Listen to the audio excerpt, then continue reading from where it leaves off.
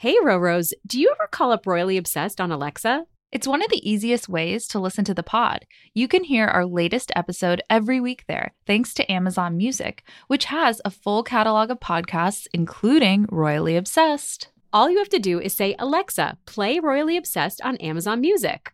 Oh no, mine is listening to me say that right at this moment. A royal reminder, new episodes drop every Thursday. Tune in on Amazon Music. Now, on to the show. Hear ye, hear ye. Please rise for their majesties of Royally Obsessed, the podcast for all things royals. Stand by! 3 cheers for Her Majesty, the Queen! We're back with another episode of Royally Obsessed. I'm Roberta. And I'm Rachel. And a few royal reminders as always. You can send us an email at info@gallerypodcasts.com. Remember to subscribe to the podcast so you never miss those Thursday episodes. And leave us a royal review. It would make our day. Pretty please. We Always love it. makes our day. We love getting love notes from you all. Rachel, what are we talking about? I feel like there's so much to catch up on Always. in the royal world, as always. But like this week, it definitely feels heavier, right? Yeah, for sure. Because we're going to talk about the Queen's hospital stay, which was kind of a dark cloud over last week. I don't know if you felt the same way. Yes. We're also going to dig into the BuzzFeed news report and the Bot Sentinel research about the targeted hate campaign against Meghan and the Sussexes. We've got an interview with Christopher Ashley, the director of Diana the Musical, and so much more. But Roberta, how's your week been? Are you looking forward to Halloween? What's going on in your world? Yeah, so I was actually in Florida visiting my parents over the weekend, and it was really lovely. I really disconnected and, was able to log off for a little bit and celebrate their birthdays. October's such a big birthday month for me. That's I think I've told cool. you this. There's like so many people that I love's birthdays in October. So, but yeah, I'm looking forward to Halloween. Do you have a costume picked out? Or I does do. Finn have a It's costume picked well, out? yeah. So it's kind of so my son made this demand that we go as sharks, but he's very specific. So he's a great white shark. My husband is going to be a hammerhead shark, and I'm a whale shark. Which is just such a specific costume. So I'm trying to figure out how to DIY basically a baby shark costume that's an adult version, and there are no Whoa, you're DIYing no, it? it's not going to work out, but I'm going to do my best because I put it on. I was like, I think it works, and he was like, no, it's not a whale shark. I was like, oh my gosh, what are you going He's as? at that age where he's like, I need to be this type of dinosaur and nothing else. Yeah. So Dave and I are going as Ted Lasso characters, Oh, and I won't say anything Roberta. else. But it was just Wait, such Ted a Lasso highlight and of our year. who? Who are you going to be? I can't. Oh, Tell you I can't tell say. you. I actually just really don't know. That's why I'm not telling you. Oh my I have a gosh. few ideas. I'll just tell you. So I was originally going to be Coach Beard, but on Amazon, blue tracksuits are sold out. It is impossible to get. And I really The costume of the year. Yeah, I just don't want it. I didn't want to shop on Amazon really, but I don't have time to go anywhere else really. So then I was thinking I'd be Keely. So that's probably what's going to happen. Do it. I'm so excited. I just want to We'll say that see. Roberta has nailed Halloween every year that I've worked with her. I'll never forget when you were 11 from Stranger Things, and it was just like a spitting image. So I cannot wait to see the pictures. With the Eggo waffles. Very excited. I really actually wanted to be something royally related this year, but Ted Lasso just took the cake for me. I mean, how can you season not? 2 was just so good. So, all right, we need to move on. Royal refreshment time. And now it's time for the weekly royal cocktail. Yeah, so I have a honestly cocktail. just don't have anything fun. We should probably just skip it this time. No, just I have a cocktail. Oh, you have something. I have iced coffee. What do you have? I got on this. Someone sent me, not related to the podcast, from Cocktail Courier. It's like a magic hour. Here's the yeah. recipe. But it was, Yeah. I mixed lemon juice and vodka and ginger beer. And I made some sort of warm, lovely drink. And it's early, so it's a little weird. But it didn't, I think a cocktail in the morning doesn't feel as bad as wine in the morning. Wine will just make me sleepy. So I'm yes, into it. totally. Thank you, so Cocktail Courier. Cocktail Couriers, those people that make the in-flight mixes, right? I think. That's what was Have you so seen great about those? it was just Yeah. little portioned amounts. So I could just quickly DIY it, but truly not an ad. neat. I just got it as it was in a tote bag with something that was sent. So anyways, Cool. Not SpawnCon. All right. Well, while you're sipping that, I'm going to read a lovely listener email from Shannon, which we shortened a little bit here for time's sake. But she writes, "Hi, ladies. I'm an Australian Roro who usually enjoys your podcast while I'm cleaning my flat on Sundays. However, when my city got locked down a couple months ago, I found myself in a 500-meter COVID testing queue. I turned to Royally Obsessed reruns. Tales of royal triumphs and misdemeanors was exactly the escapism I needed for what became an 8-hour wait in sub-zero temperatures." Wow, Shannon, that is not my type of Sunday. There was something very romantic, she says, about reliving Lady Di and Charlie's wedding. I want to call Charlie's wedding. That's nice. As the sun set over the long swab line. I was so enraptured that time knew no bounds, and am pleased to report that the test result was negative. Yay. She says, "I remember returning to school the day after Diana died and the tears all the girls had for the poor boys, our own age, who lost their mother. My mother and I stayed at the Hotel Windsor the weekend Wills married Kate, and the atmosphere was electric, albeit a bit cheeky, with guests posing with the life-size cardboard cutout of the royal couple in the foyer." She says, "Keep up the great work with the podcast. I'm looking forward to reading your book." Thanks, Shannon. And I know. Thank you so much. Also, we've gotten so many lovely responses to the book news, and we have to announce there's a new release date, December 21st, so just in time for holiday gifts and stocking stuffers. And we're so excited. We're so excited. It's like not real that it's happening.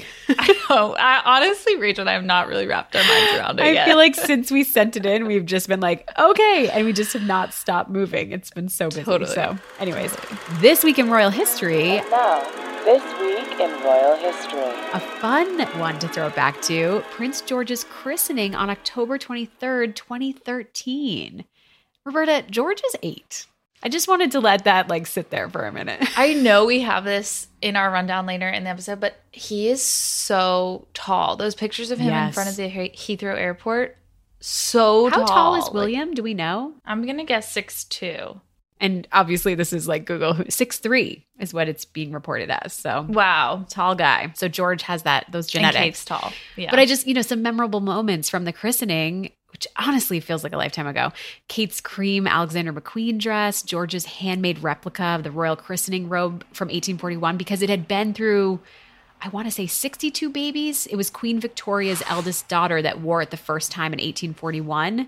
Gosh. They finally were like, you know what? We need to call on Angela Kelly, remake this because it's going to disintegrate. And they preserved. Honiton. Yeah, I think you're right. Yeah. The whole family was there. Prince Harry and Pippa did readings. It was held at the Chapel Royal at St. James Palace, which is the same place that Diana rested for 5 days before her funeral. So there was that nod to Diana a little bit.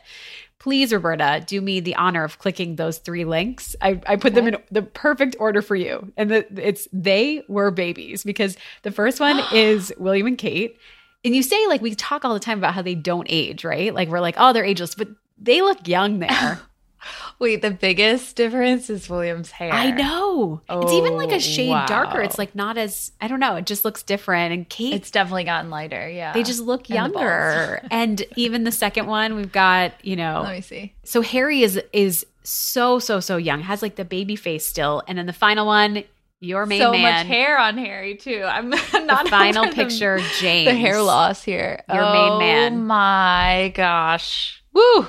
Is it getting hot in here or what? James looks great. Like the order. But yeah, they were so Pippa young. looks so young too. Her face is so full. She looks, wow, 8 years ago. I think kids change everything too. They age you. I don't know. But it's cool to think, it's 8 years ago. But what a happy occasion and all of that. It did make me kind of think, what do we know? I feel like there's been some rumblings about Lilibet's christening and how there's kind of back and forth. The Daily Beast, I love, calls it between California and London. Instead of saying the Windsor, the Cambridges and the Sussexes, the Windsors, the Sussexes, but it's still very much very complicated what's going on, because there was a piece in the Telegraph. Right. I was going to say Camilla Tominey's piece that said that a source very, within palace walls, a reputable source, I guess, told her that it was not going to happen in the UK for Lilibet. But then Team Sussex kind of clapped back, right? And they had a statement.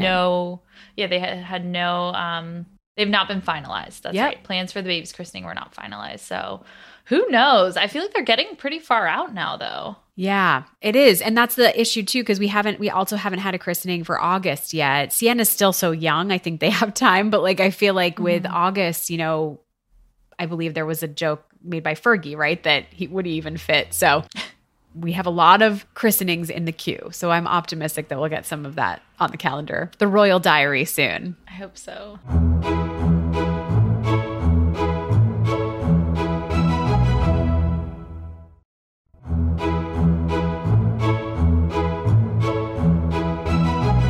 But speaking of George, we had an appearance, sort of what do you call it? Unsanctioned appearance. Yeah. I was like, what's the word? Where there was a sighting of the whole Cambridge clan at Heathrow Airport this weekend. Roberta, did you see those photos? Yeah, going for a vacation, it seems like, on half-term break. I have to say I'm not fully over how chic Kate looks while preparing to get on a plane. She has like a blue midi dress on, a straw giant tote bag, and then some fresh white, like brand new out of the box sneakers. Yeah, she looked Like, amazing. all right, I'm gonna up my travel style game because all I wear is leggings. So Well, but I saw conflicting reports that they were either coming or going because it was also just, I think the timing, it was Thursday and we had just gotten the news about the Queen's hospital stay, which we're going to get into. So, but I think they said they debunked that. Oh, they did? because Okay. Yeah, because they would have only been on a day because William's appearance was on Tuesday. Or his Ah. last appearance. They couldn't have just gone for Wednesday. yeah, that you makes know? sense. So And like it looks like they're midterm unloading break, the right? car. Yeah. So- But I mean, they could have gone for one day, but it feels like that was a lot of it. Yeah. The The there one- wasn't that many bags though. So. no, I will say I had no idea about the Windsor suite at Heathrow Airport. Did you read about this? I don't understand who would pay $4,000 for an hour or two. Yeah. Like that is the Sky Lounge times 1,000. Times Have 1,000. you ever done the Delta Sky Lounge? I don't know if I have. Have you? It's like $30 if you're not Oh, a maybe I have. Maybe I platinum card member, whatever. I think that's it. And yeah, I mean it's cool, but like this is way cooler. Yeah, there's But like it's still, 8 private it's so lounges, expensive. apparently 96 staffers. I love that there's a massive portrait of Her Majesty, and then you get taken straight to your plane by a private car. So Do you think the Cambridges walk in and there's Gran? Like there's on the Granny. wall? I hope so. I just wanted to call one more thing about this photo, which is paparazzi photo, obviously, but the fact that we got a sneak peek at Louis' backpack and Oh it my has gosh. spaceships on it. And William was just saying that, criticizing the billionaire space race, saying we should concentrate on climate change here on Earth. But I thought that was really funny. I was like, Oh, that's so funny. I'm so I know. into the kids' backpacks. Like, I still lose sleep, which is, I think, a sign you should buy something if you're still thinking about it.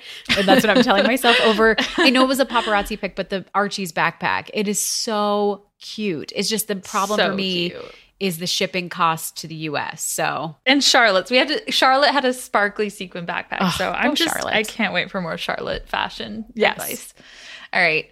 Moving on. So first up, we have the Queen staying in the hospital for one night and a little bit of Prince Charles news. So first up, the Queen's health. So the timeline of this, flashback to last week, the day we recorded, Tuesday, she had a reception with business leaders.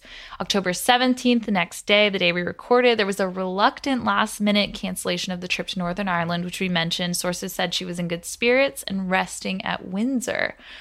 October 18th, The Sun blows the lid off the story and reports that she spent Wednesday night in hospital. The palace was forced to then confirm that was true, but that she was back at her desk by that afternoon, so just one night.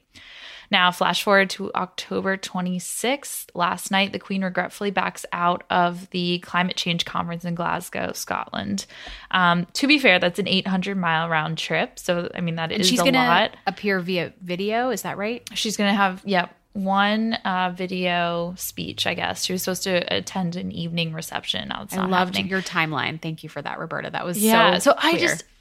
we just need to talk about our worries and fears, Yeah. I think, because on the one hand, I think this all feels super normal for a 95-year-old in a sense, Yeah. because, we know she's been super busy since returning from Balmoral after her summer holidays. So CNN has a conservative estimate saying that the Queen clocked well over 620 miles from October 1st to October 19th and 15 engagements. That's a lot for anyone. I couldn't do that, so at 95, of course she needs some rest.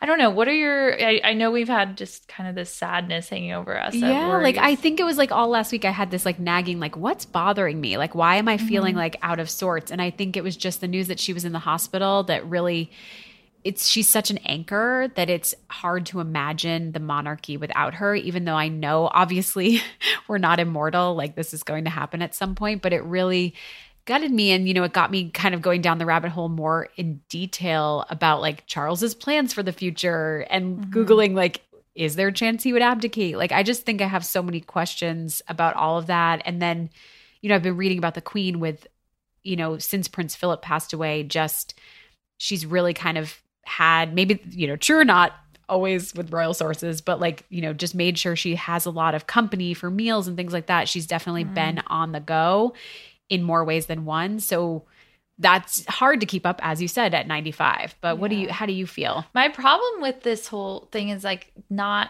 being super forthcoming with the truth about this. And I know that there was no real lie told. So there, palace sources didn't say, no, she didn't spend a night in the hospital when they were first asked. But I do think it's like, what else are we not being told? I know. Because then I think I question everything. And I think, oh gosh, is she back in the hospital now? If she's canceling. I think what really also has me worried, besides, we don't know what to believe from the palace or what they will tell us and confirm, but also that every report coming out from the UK media said that all of this cancellation, she never takes sick days. She's so dutiful. She's a steadfast presence. And so I think all of this chatter was about she needs to rest for this climate conference. And when the news broke last night, I think that was like gut-wrenching. I think that was when it really opened my eyes to, okay, this is probably more severe than we're being told, and we need to kind of, I don't know, mentally prepare. I don't even want to think about that. I know. Of course, it's just. I totally agree. And then it's like you read both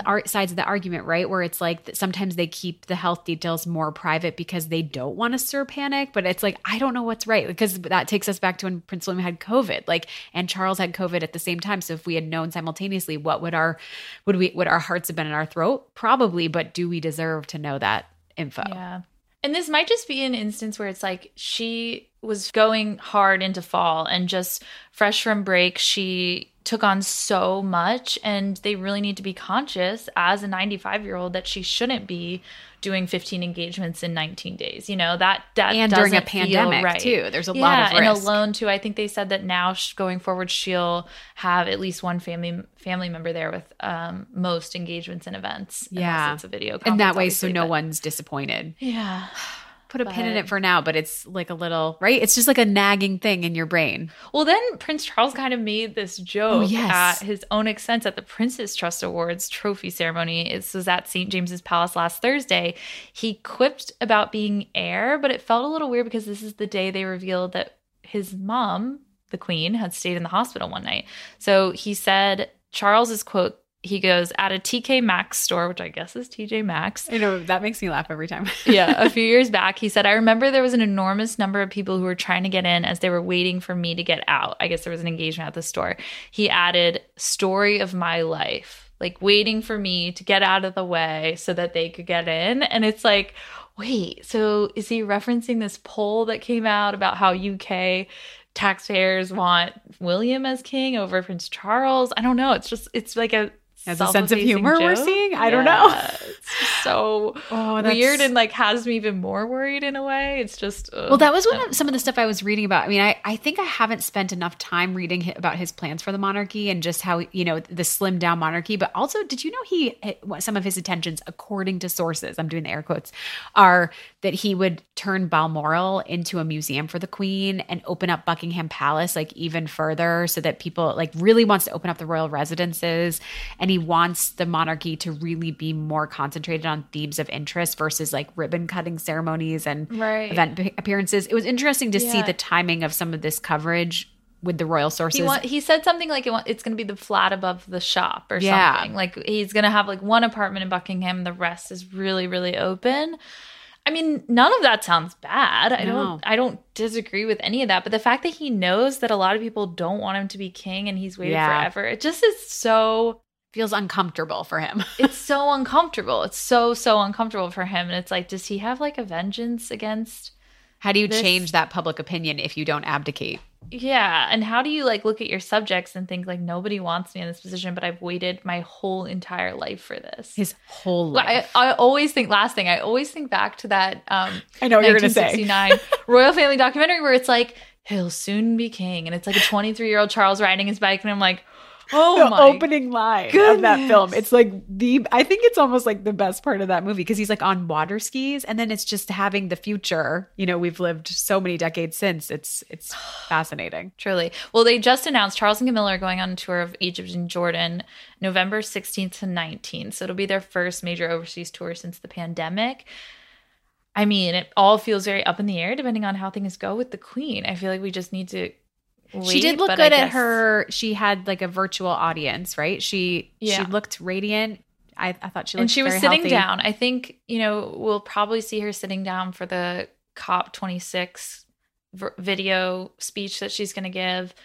The walking stick makes me think it might have to do with more of the movement and a lot of since she was sitting for that video conference call. I mean, she has been sitting for most of them, but just thinking like about the walking stick, and maybe that's why she needs should to be take on it easy. rest. Yeah, I know. exactly. No, she's 95, people. Why She's are they earned that. overbooking her Yeah. like this? Exactly.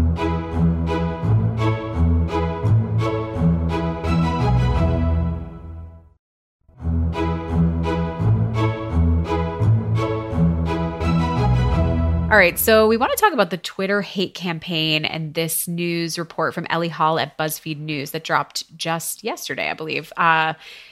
Basically, Bot Sentinel, which I want to explain what it is. Basically, Bot Sentinel is a crowd-funded website and browser plugin that started back in 2018 to analyze Twitter accounts and those who violate terms of service.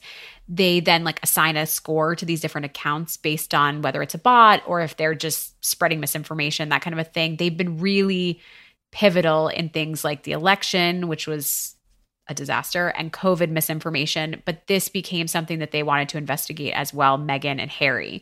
They did an analysis of 114,000 tweets about Harry and Meghan, which revealed not bot generated, but a very sophisticated hate campaign against Meghan, mostly on Twitter.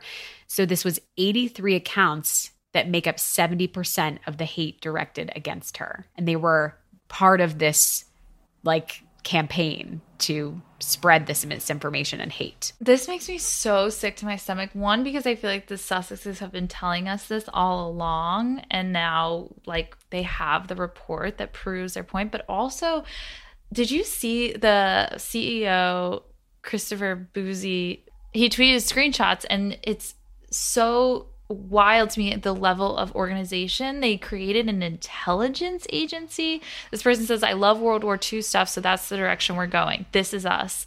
We need to get with our respective teams, pick leaders, and then figure out where our communications overlap between them and find critical conduits for information sharing. This is all, it's like organized crime almost, It is online cybercrime, it feels like. Well, I think that's what was so fascinating to me is that this was actual humans spreading the hate. So some of the numbers is that these accounts have a total of around 187,000 followers, but it equates to, with all the retweets and all of that stuff, 17 million eyeballs on this content. And there's 55 primary accounts that are spreading the hate, but then 28 accounts that retweet and amplify that hate. And then the organic hate comes in, and it's sophisticated. The reason it's humans is that they know how to skirt the Twitter rules and guidelines so that they're saying things that are not going to get them flagged. It's not something that a robot could do. Right. They tweet mundane, normal things in between so that Twitter doesn't shut them down. And some of the tweets were racial undertones. One was calling for Meghan's death. Some claim that she faked her pregnancy or that her children were born via surrogate.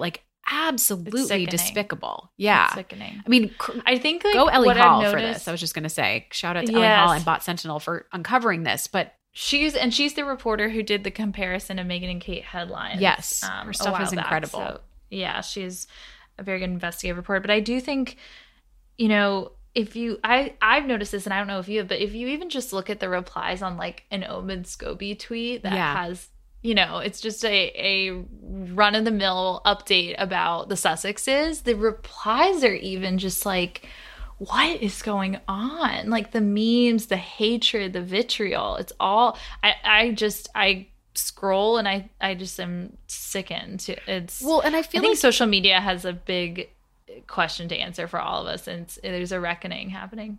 I don't know, Roberta, like, is Instagram or Facebook, like, should we not be on these platforms? It's horrible to see these types of things happening. I know. I thought this tweet was really enlightening from Bryant Merchant. He tweeted that, you know, and this is about Facebook, but I think social media in general, this is kind of pertains to, but he says the lesson from all this good Facebook reporting is very simple and was clear before these massive leaks. If you build a social network whose profits depend on continually expanding engagement, ultimately whatever drives that engagement will be allowed to triumph. That's it. So, you know, these bot accounts, there's 83 of them. They do spread the hate and they create it about Meghan, but then it organically becomes hate that people, normal, regular people that aren't focused on this is their sole purpose on Twitter, they latch on to it. And I think that's the sickening part, is like it spins out of control into this 17 million eyeballs seeing it then, you know? Yeah. And it's like a real reckoning that needs to happen. And anyways, we're going to continue to follow that. I think the question that remains is just why this was orchestrated, why this was happening. I think a lot of people, and I believe Ellie Hall will probably be doing some follow-ups there. On a brighter note, I just want to quickly mention Meghan stepping up to lend her voice to the fight for paid parental leave. I feel like I've been following this so aggressively throughout the whole pandemic. It's just, you know, what our country has set up for moms is just not acceptable for parents. And Meghan penned an open letter to Chuck Schumer and Nancy Pelosi, which was published by Paid Leave for All. I'm going to read a quote. Paid leave should be a national right rather than a patchwork option limited to those whose employers have policies in place, or those who live in one of the few states where a leave program exists. I feel like just seeing this, whenever the royals play the mom card, Kate, Meghan, Diana, I always feel like it's one of my like most relatable things. I don't know if that's just because like I'm a parent. I don't know if it was, I think before, even if you're not a parent, you're a kid. And so you love seeing them in this sort of like moment that's so human, right? So I think when Meghan puts her foot in this territory, there's a personal element that feels really nice to see. I mean, she's definitely a mom, and this is a thing and making it even more personal with the anecdotes she shares, like the Sizzler salad bar, $4.99, working her way through odd jobs to make ends meet. I think that part is, and her incredible writing capabilities. I mean, we saw that in the op-ed from the New York Times, but I think she just is so good at persuasion. And I think that this letter, in how it's incredibly, I mean, it's 2 pages. Like, it's not just like just about that. She kind of expands on it a lot. So I thought that was really great to read. Yeah, no, I think it was incredibly eloquent, not complicated, where I think sometimes these political issues can get so jargony. There's definitely some harsh opinions about her stepping into a political topic yet again in the UK. But I love this from NPR that said it's not really that political, and she writes about that in her letter too, but they note that, you know, 84% of voters, including 74% of Republicans, are in favor of a national paid family leave policy. Yeah, it's one that's not super divided. It's just like an issue of national policy. Right. It's not right or left. It's right or wrong. And I think, you know, most people would agree that this is the right thing to do, and that the United States is the exception. We're one of 8 countries. It's absolutely mind-blowing that this isn't a federal policy yet. Well, and I think it's just also just looking at the example she gave of Estonia, like we just are so archaic in what we offer, even the companies that do. So I think that that's where it gets like just staggering. Like we're the United States of America, and Estonia offers a better policy than we do. So we need to really recognize that this is a big moment, and we could really change the world by not addressing. Doesn't Estonia have a year and a half or something? Yeah, a year and a half that can be sort of split up between the 2 parents. So Thank you, Megan, for lending your voice to that. I know that that's a silly thing to say, but it really does make a difference, in my opinion, despite what the critics say about her sticking her nose in that area. So, and I think this was such a bright spot in a kind of a dark Royals week. So yeah, I was really exciting to see. And I saw she just donated a bunch of copies of The Bench to a Los Angeles preschool. So another bright spot. Cute. Yeah. Should we go to our guest interview? Yes, let's do it. Roros, get excited. This week, we're joined by Christopher Ashley. He's the director of Diana the Musical, opening this November on Broadway at long last and already out on Netflix. If you haven't watched or bought your tickets yet, you're missing out.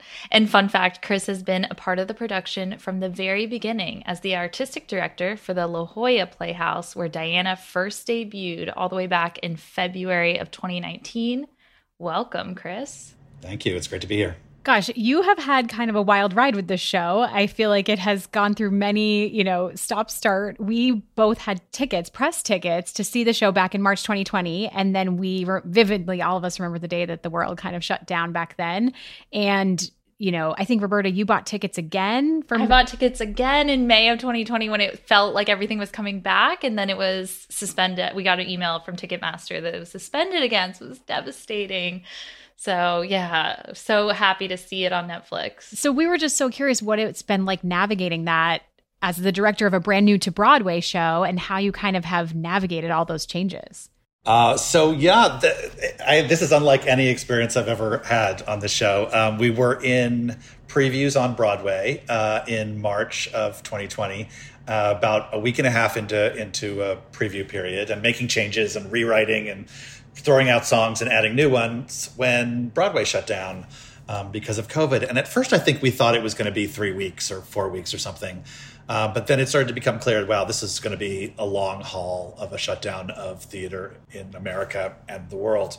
And we started talking about, well, what could we be doing now? We certainly want to keep working on our show. So the creative team and I were on Zoom, continuing the refining process of the show. But one of our producers, Frank Marshall, had a real relationship with Netflix, and he called them up and said, "Hey, would you consider making a film of our musical that we would shoot in the Broadway house?"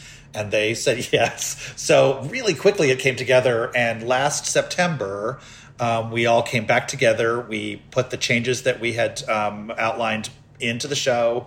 We re-rehearsed it because it had been, at that point, several months since we had done it, re-teched it for the camera, and shot across about 4 days in September. Wow, that's incredible. That doesn't sound very long at all to shoot a whole entire Netflix show. That's incredible. It's not. It was fast. And also, I just, you were talking about what's unusual. I can't think of another time that there was a film out before the show opened on Broadway. I mean, that's usually a thing you do years later. What is that like? Is that really, is that exciting that everyone kind of gets this sneak peek and then they are rushing to the theater? I think it's incredibly exciting. I feel really fortunate to have, on both my Broadway shows, got a chance to shoot them for Apple TV Plus and Netflix. Yeah. But yes, it's kind of wild that people around the world will have seen the show before it ever opens on Broadway. Are there big changes between what you see on Netflix and what you'll get in the theater? Obviously the in-person experience, but are there a lot of changes to the show itself? Compared to what you would have seen in previews a year and a half ago, absolutely. Multiple songs have been thrown out. We really reshaped parts of the musical. And there's even a couple of tweaks we're going to do since we shot the Netflix. So if you come see it on Broadway now, you'll even see a couple of little changes even since the movie. Oh, that's so exciting and makes it even more like, I can't wait to get tickets. We were curious, because you were involved all the way back when it first came to fruition at the La Jolla Theater. What has that process been like to see, the excitement and enthusiasm from that time and then move it to Broadway? From the first time we ever put this in front of an audience at La Jolla Playhouse, it was really clear that the audience brings in this very emotional connection to Diana, right? I mean, people really remember the wedding and have a really strong image of her in that gown and where they were when she was killed in Paris, and so many different moments in her life are personal to people. So the audience kind of walks in already with this huge level of investment about her. So part of it is kind of working with that investment to make sure that that we're telling a story of this extraordinary woman in a way that honors her, but also is kind of upfront about some of the incredible difficulties she went through. And we're telling a story about this crazy marriage. She called it the crowded marriage because Charles was so in love with Camilla and she was really in that marriage with them. So it's kind of an amazing yarn. And in addition to all these moments that the audience already knows, there's all these details that I didn't know until I started working on it. Just wild things that happened along the way. Yeah, I was curious, what is your personal experience with Diana? Was it a story you always followed, or when you took this project on? Yeah, I would say I'm a super fan. Us too. I think the first time I really paid attention to her was I was in college and saw a picture of her in an AIDS ward with a young man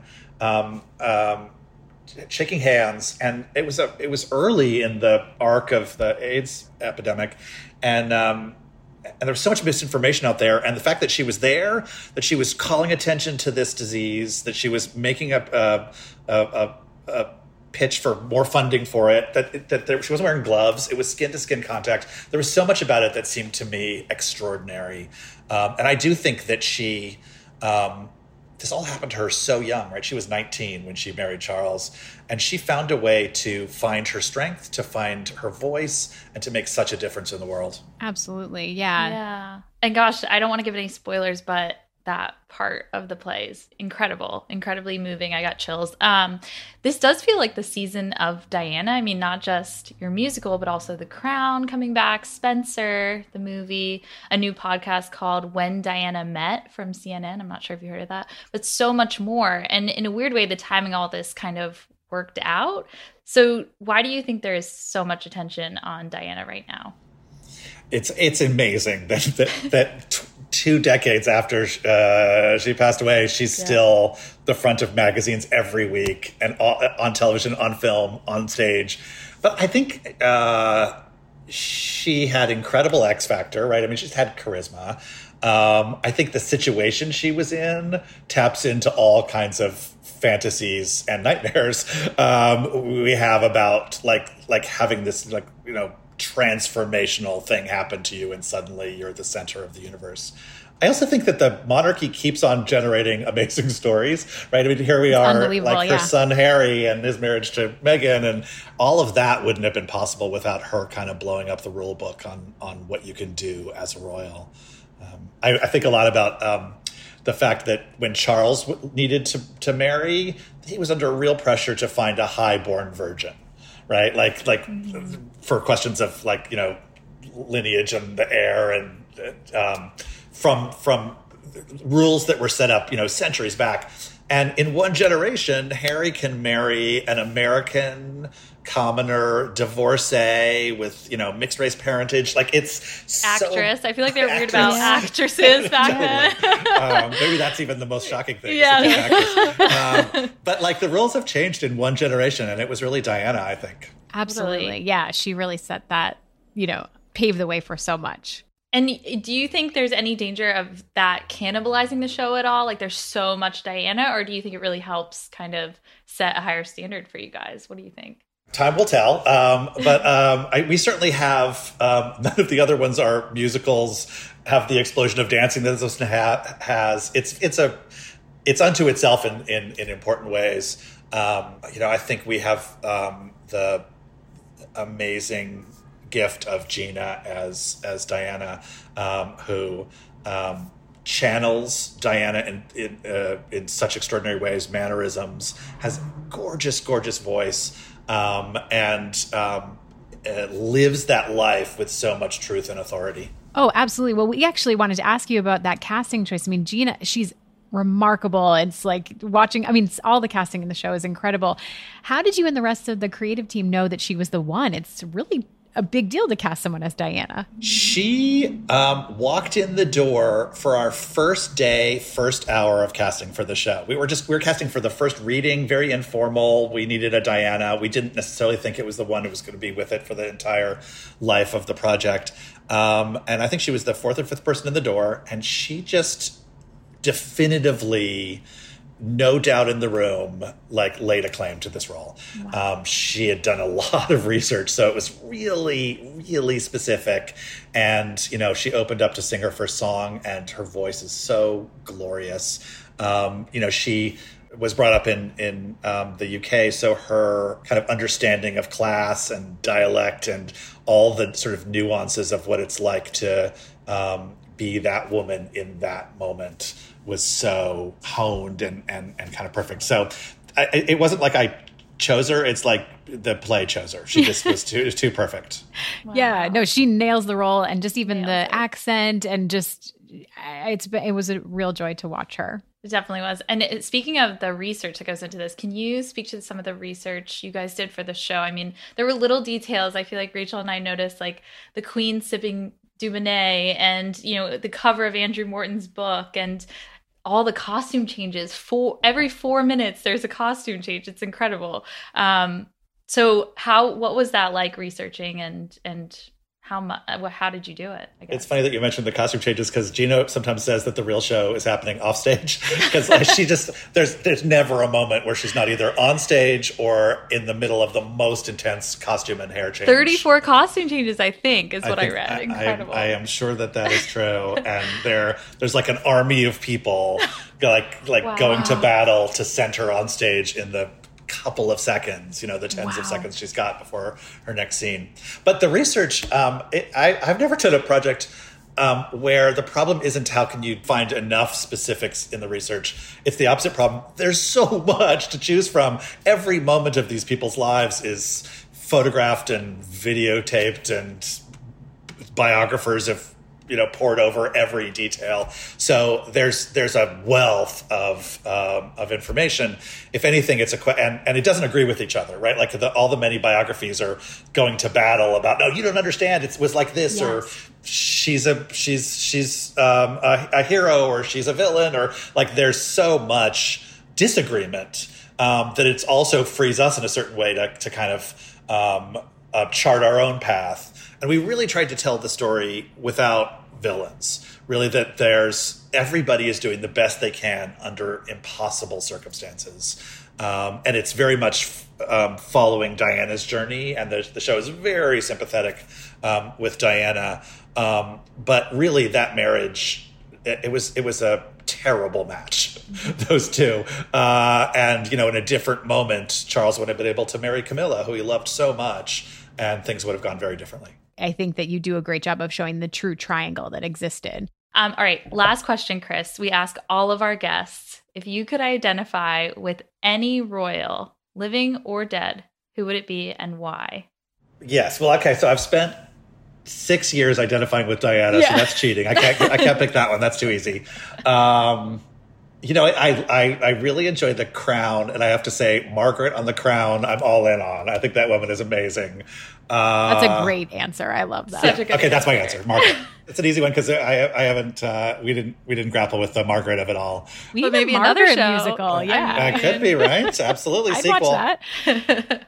Chris, thank you so much for joining us. And again, tickets, everyone get them. You have to see this. Broadway is back, and it is such a thrill because, gosh, we've missed it. So thank you for joining us. And watch on Netflix. My pleasure. Great to talk to you.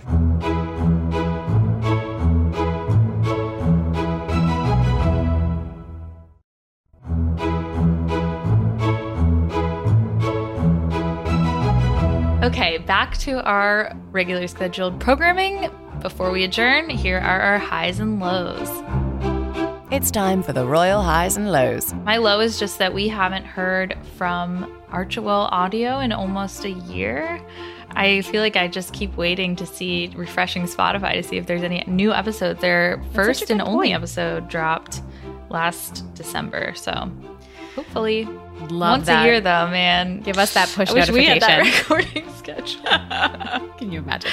Just kidding. No, we love this every week. Yes. My low is kind of a little bit more of a like dun dun dun because I'm so curious what's going to play out here. But there's more controversy over Panorama, but this time with The Crown. So there was an article supposedly Netflix and The Crown is going to dramatize that interview. There might even be a full episode about this, according to just sources involved. I don't think Netflix has made a statement or anything.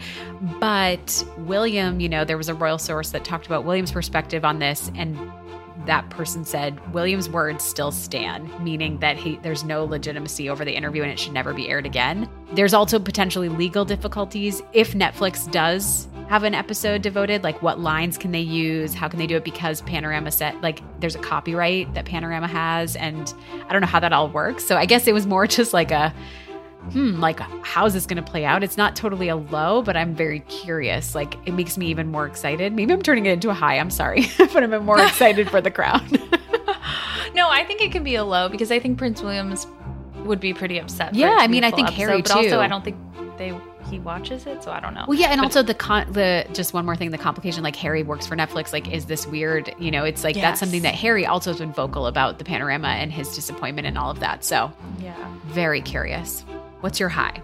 My high this week is the Eugenie and Beatrice sighting. This was such a bright spot too. High fashion is back. The sisters attended the third wedding ceremony of Prince Philippos of Greece, who is, reminder, the godson of Princess Diana and a distant cousin to Eugenie and Beatrice.